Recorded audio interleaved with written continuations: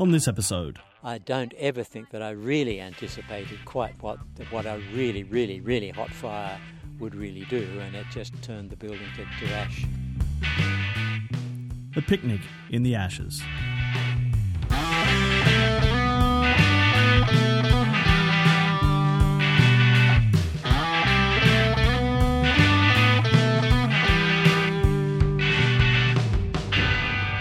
This is the Humidity Podcast. Hello, I'm Tim McDonald. So I was in Australia at the beginning of this year, a little holiday and, well, what turned into a lot of reporting on the massive bushfires. And during the course of this, I was at Borley Point. It's maybe 3 hours drive south of Sydney. And I got a very interesting invite from the parents of a close friend who happened to live there. So they have a ukulele group that meets every week on Friday afternoons because, well, of course they do. Now, hosting duties rotate between the members, and one of them is a man named Rod Hayes, an architect who built his dream home on a mountaintop. But he lost his house in the fires towards the end of 2019. But even with the house turned to twisted metal, he was still adamant that it was his turn to host. Today I thought it would be great to get everybody together and do it up here because everybody hadn't seen it. Yeah. And I wanted people to see it because I wanted people to understand that you can't just leave it in your imagination. You don't get it. Right. You've got to come and see it. You've got to feel it. And when you do it, you kind of go, well, you can't deny it anymore. You can't sort of imagine that, it's not as bad as you imagine. Somebody said to me, I came down here, I didn't think it was that bad, I said, well, go and have a look at my house. Mm-hmm. That'll tell you what it can be. Yep. And they did, and they walked away very downcast by the idea. But once you accept that this is what it is and get rid of it and start again. So my friend's parents sent me a wonderful set of directions to get up the goat track to this place. I'll just read you the last sentence. Go straight, do not turn or veer right, and you'll eventually come to a group of lunatics sitting in the middle of a ruin. That will be us. Call if necessary.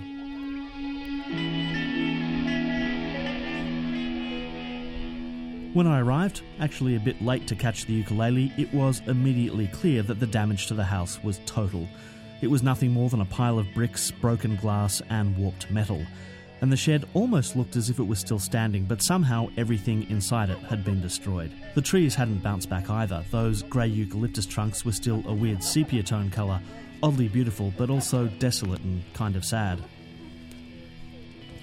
It was an older crowd. Most of the guests were boomers. They talked about their grandkids, beach houses and what they were watching on Netflix. And they talked about where they were sitting, on a mountaintop in the ruins of a house. And the way Rod describes it, it really was quite a house. It was quite a large house. It was completely recycled out of materials that I'd collected from all around New South Wales. And the main thing was that I had 5 very big trusses that came out of picture theatres in Goulburn. Oh, wow. And they were 9 metres across, and I had 5 of them, and they were big Oregon beams, Oregon that you can no longer buy in this country. Yeah. And I let them be the thing which determined the size of the building. So there were 2 big spaces. This was 2 levels in here, yep. And it was 9 metres by 12 metres, and the other one was 3 levels, and it was also 9 metres by 12 metres. Mm-hmm. And that had bedrooms and studios and things, and I'd only just finished turning the building into 2 parts so that my daughter and grandson could come and stay with me because she's a single mum. And we just finished a couple of days before the fires came, and they came and took the whole lot. Every now and then you'll see someone on TV interviewed after a fire or a flood who tries to shake it off. They say something like, it's only stuff. And yeah, of course, it's more important to save lives than possessions, but, well, surely stuff matters too. It isn't true. It isn't only stuff. I'm in a lot of houses that is the case, but that wasn't the case here. And I think about people's sheds, for example. They're very, very significant buildings. A lot of people denigrate shed. Oh, it's just a shed, But people have their hearts and souls and storage and ideas and creativity and so on in their sheds.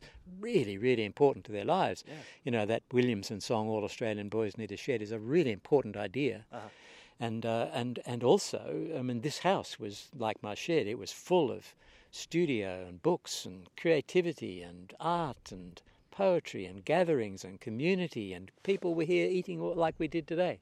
People gathering here all the time. The ideas and the flow of stuff that happens, and it's never just stuff. Yeah. Not in this house anyway, and certainly not in that shed. Yeah. You know, Well, wonderful. when you hear that, I think sometimes people are trying to convince themselves rather than... Yeah, but a lot of people have said to me, I mean, we had a gathering at our choir and someone said, oh, it's just stuff, and I said, I'm sorry, it's not. Yeah.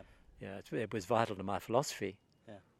And you can't, if you do have a philosophy of how you want to live and how you want to build, when it's gone, when it confronts the way you think.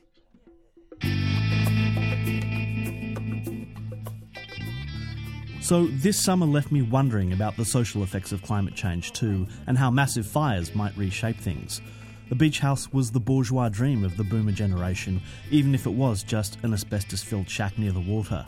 For Gen X and millennials who have struggled to get into the property market at all, it's more likely to be a rental or an Airbnb by the beach. But heading to the coast is still one of the best things about living in Australia. So what happens when summer is suddenly something to be feared? When it's no longer a trip to the beach so much as 40-degree days, choking smoke haze, animals dying in the forests, respiratory problems and uninsurable houses? Will Australians spend the summers cowering in air-conditioned city apartments, another miserable lockdown to sit through? Honestly, I have no idea, but I do wonder if there'll be fewer people like Rod willing to take a risk and build a dream house on a mountaintop. I sit on the top of a ridge between two mountains, and the wind is sometimes a problem here. And I knew that a fire from the west in the right circumstances would always be a problem for me. I don't ever think that I really anticipated quite what a really, really, really hot fire would really do, and it just turned the building to ash in an hour or so, probably. But you'd taken some precautions In nearly every respect, the building was fireproof in so many ways. There was cleared around it extensively. It had closed-in eaves and went down to the ground, and there were fireproof construction and fireproof details all over the place. If you've never done any bushfire training, you might not know this, but they tell you that one of the worst places to stand is on top of a ridge. Fire actually travels faster uphill. It makes sense if you think about it. Heat rises. Now, Rod knew it was a bit risky to build here, but you can manage risks, and a place like this doesn't show up every day. But there were parts of it were vulnerable, and I think probably what happened is that the glass broke with the intense heat, 1500 degrees probably, we think, and that the building probably would have burnt from the inside out. The only way really to have protected that would have been to have had really extensive shutters over the entire building, but the nature of the building was such that having shutters on it would have been very difficult because it was big glass structures as well. And it might not have worked anyway. May not have worked. So what exactly do you do after your dream home goes up in flames? You were talking a little bit earlier about your plans to rebuild here, and it sounds, to me that you are really a little bit shaken by this whole experience. Oh, completely. I mean, it's like 6 weeks now, and I've initially, you sort of you're subconscious at night. You wander around, thinking about all the things that you no longer have, and it's shocking to think about losing absolutely everything in your life in an instant. It's a really odd feeling. But after a while, I became accustomed to that, and now, in the 6 weeks after the event, Winston Churchill said, "Never let a good crisis go to waste," and I really love that idea. I think it's so interesting to say, well, okay, out of this fantastic thing that I had, which has gone completely, what can you do? You stay or do you go? And I've decided to stay, and I've decided to try and make it into something which is a model of fireproof construction. And so it would be an earth-covered construction using masonry materials. Well, while we're on that subject, why don't we head over to your little bunker? You can show me that. Yeah. To me, the whole idea of being right here during a fire seems absolutely terrifying. Well, and I evacuated. Yeah. I had my child, my daughter and her son with me, and so I wasn't prepared to put them at risk. Yeah. And so we left. I could have come back and saved more than I did, but I didn't. But this little bunker here, I had built originally. It's a brick. And I had collected bricks from brick kilns up at Homebush before the Olympics were constructed years ago. Okay. So those are all wedge-shaped bricks, and they are designed to be made into barrel vaults or to domes. Uh-huh. So this is a small dome with a little igloo construction.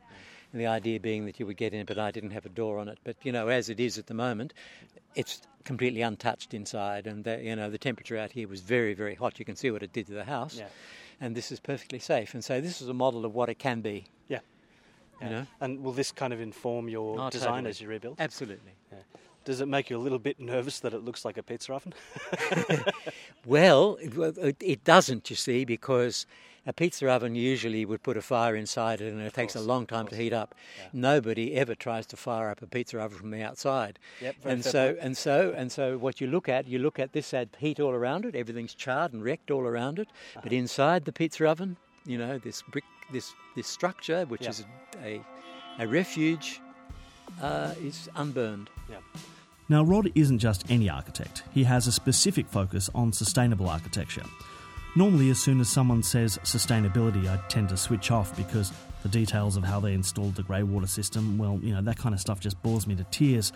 But this house is a bit more compelling than that. It was more or less built entirely of recycled materials, collected from around the state over years and years. Beams pulled from old movie theatres, steel taken from the old Everleigh workshops where Sydney's rail system used to be serviced. All the windows and doors came from Everleigh. The steel came from Everleigh. How did you go about getting all this stuff? Did you just go to auctions? Or? Yeah, auctions, and things came up for sale, and people offered things, and every time somebody said something, I've got something, I would just say yes, and then work out how to design it into the structure, because I'd done a lot of recycled buildings, and it was a very interesting thing to do, and you have to take whatever you get and then work with the finesse is in being able to take things which don't automatically want to go together and make them fit together, and do that in a way that makes the building feel harmonious, but also therefore becomes completely unique. Mm-hmm. I could never replace this building because I'd never get those materials again. You can't go to a shop and buy them.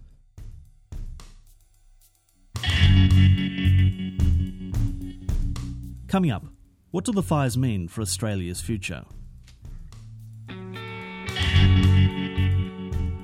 The chicken has come home to roost, you know. This is a changed climate, different weather, and it is drier and hotter and windier and more unpredictable and more dangerous. So, is there anything, do you feel, that's incompatible between a sustainable building with recycled materials and one that works well or is, you know, defensive in a bad fire situation? You know, this was sustainable in many ways, just because of the way in which it was built and, you know, the materials it used and all that sort of wonderful structure. It was here for a long time. I started building in 1988, so that's, you know, I've had 30 years or more of very happy living in the forest. I mean, there's been fires, and they've all been cool fires, and I've survived without any problem at all. I've been burning off here for years and years and years. Every year I burn off, and I know how to handle it. But when the big fire comes, when the bad fire comes, you know, that's a big deal. You know, it's massive winds from the west with full of fire, and you don't hang around, you know, you get out of the way. And so therefore you say, what I'm saying now is the notion of sustainable practice here, given that I've lost everything that I had based on the model that was here before, I think a new model is appropriate, and that is simply to use non-combustible structure which lives in the environment that you can close down and walk away from it even when the fire is here sitting on top of it. Mm-hmm. Even if it's burning on top of it, it won't burn. Right, but I gather from what you were saying before, really the challenge there is to make something that doesn't feel like a bunker, basically. Yeah, that's true. Yeah, underground architecture always has that problem. You know, I hate claustrophobic buildings. That's why I had a very airy building before. I'm really dislike claustrophobic things, but they don't work in all sorts of ways for ordinary people anyway, because they can be stuffy and not enough ventilation, not enough light, damp. They're in the ground, you know, you feel, you know, it's like living in a cave. It can be like living in a cave, like, you know, Wombat Hollow, if you like. I don't want that. So the challenge. Look like? Well, where we're standing here, the building will dig right into the mountain here. Uh-huh. And it will be series of brick vaults, which will, you know, have 4 metre span, something like that, concrete floor, and light at one end, which will allow the air to flow with the north from the solar north right through the building and pick up and take the air right through the building. It'll be well ventilated, and you'll have air both ends. On this end, where it's dug into the mountain, there'll be windows. They'll be down low to the ground, and I'll be able to put soil against them in case of fire. And at the other end of the house, I'll use shutters and an appropriate glass system that will enable it. Probably those Renlitas type doors which fold in the middle with steel on them, and they will also operate as shade in hot summer. So I have a friend up the coast who's an ecologist. I should say more about my ecologist friend in the next episode, so make sure you listen in. And he said to me recently that all these assumptions about fire safety and his own property this year have just been completely thrown out the window. Yeah. Do you feel that many of the assumptions that we've been operating with are just now completely invalid? Yeah, I do. The reality, I think, for Australia now is that with a drying climate and a hot climate and very, very wet, very windy and so on, but very unpredictable weather, is that relationship to the natural landscape is going to have to shift.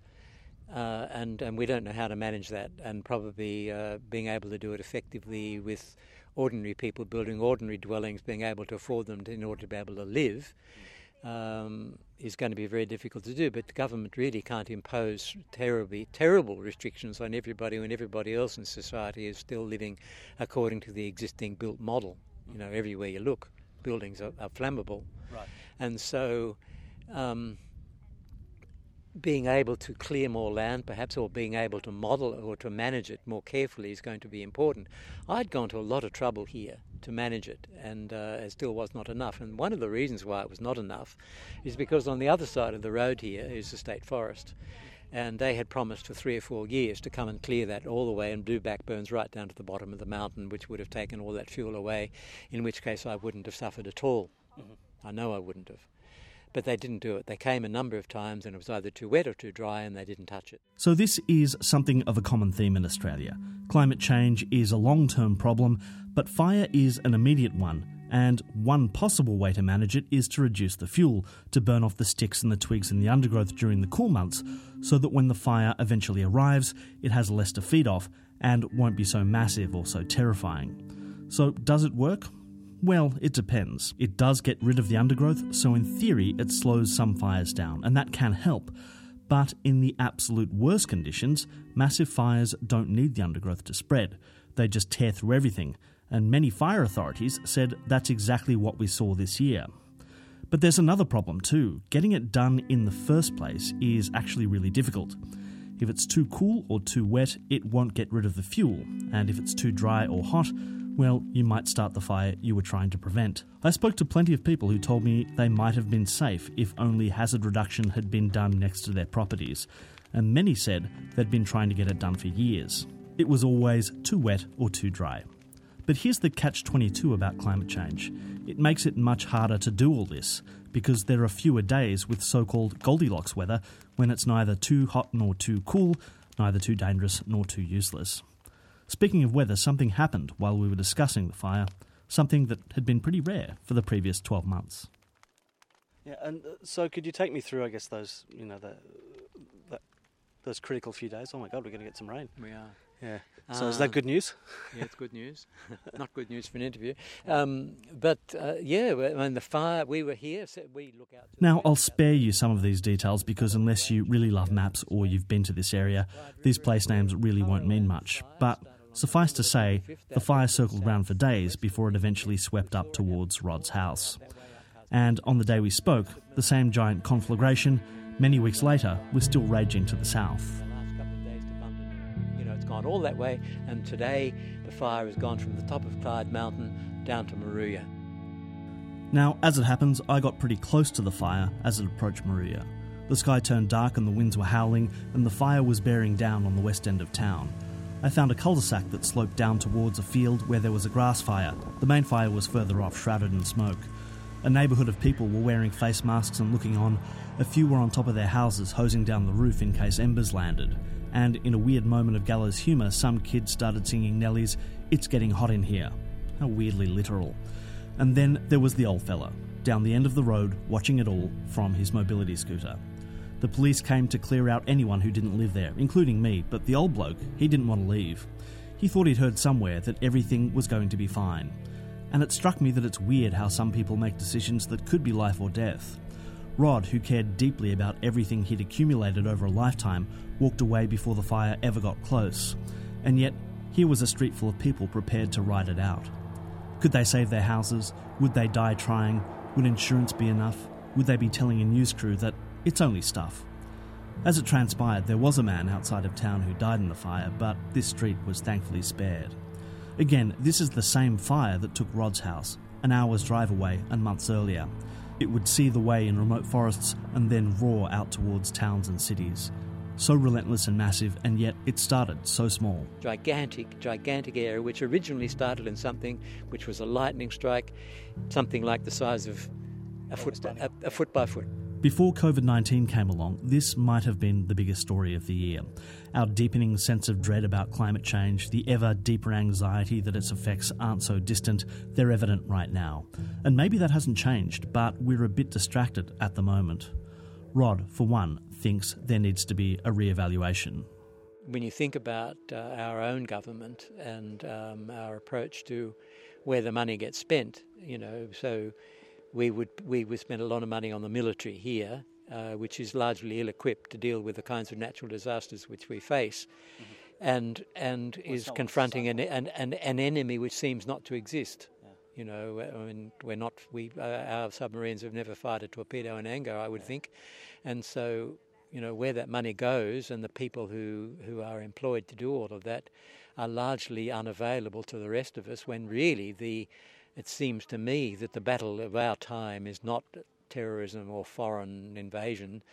It's happening something which is our climate within. And how do we handle that? And how do we adequately get a handle on managing it and each of us living in a way which we can afford? So this is very clearly a massive... A wreck. Yes, and also a massive, life-changing event for you personally. Totally. Do you feel that it's also, I guess, some kind of a tipping point for Australia? I do. I think this is, and I think the world has recognised. We've been on the news everywhere. It's clearly a world-shattering event. It demonstrates the tipping point. I think it demonstrates the idea that climate change is real, and everything that the people have been saying for 20 or 30 years. And all my professional life I taught about sustainability and climate change, and I always felt like I was talking to deaf ears. Always felt that, and I had to fight it, had to confront it all the time. But it does. The chicken has come home to roost. This is a changed climate, different weather. And it is drier and hotter and windier and more unpredictable and more dangerous. Yeah. If it continues to be like it is in any way, this is going to be an incredible cost for people to bear in the future. Yeah. I won't be here, but it is an extraordinary idea. I would hate to expect, looking at this house is rubble here now. My house looks like thousands of others which have burned across New South Wales and Victoria over the last month or so. It's indistinguishable from all the rest. It just looks like rubble. And I would hate to think that was the future that other people had to look forward to. Special thanks to Rod Hayes for sharing his experience. You've been listening to the Humidity Podcast. You can find us on all the major platforms, so please like and subscribe. Search The Humidity on Facebook or find us on Instagram or Twitter at @the_humidity. Find us on Patreon if you'd like to sling some cash at us. The website is thehumidity.sg. We'll be back soon with more, I promise, so listen out.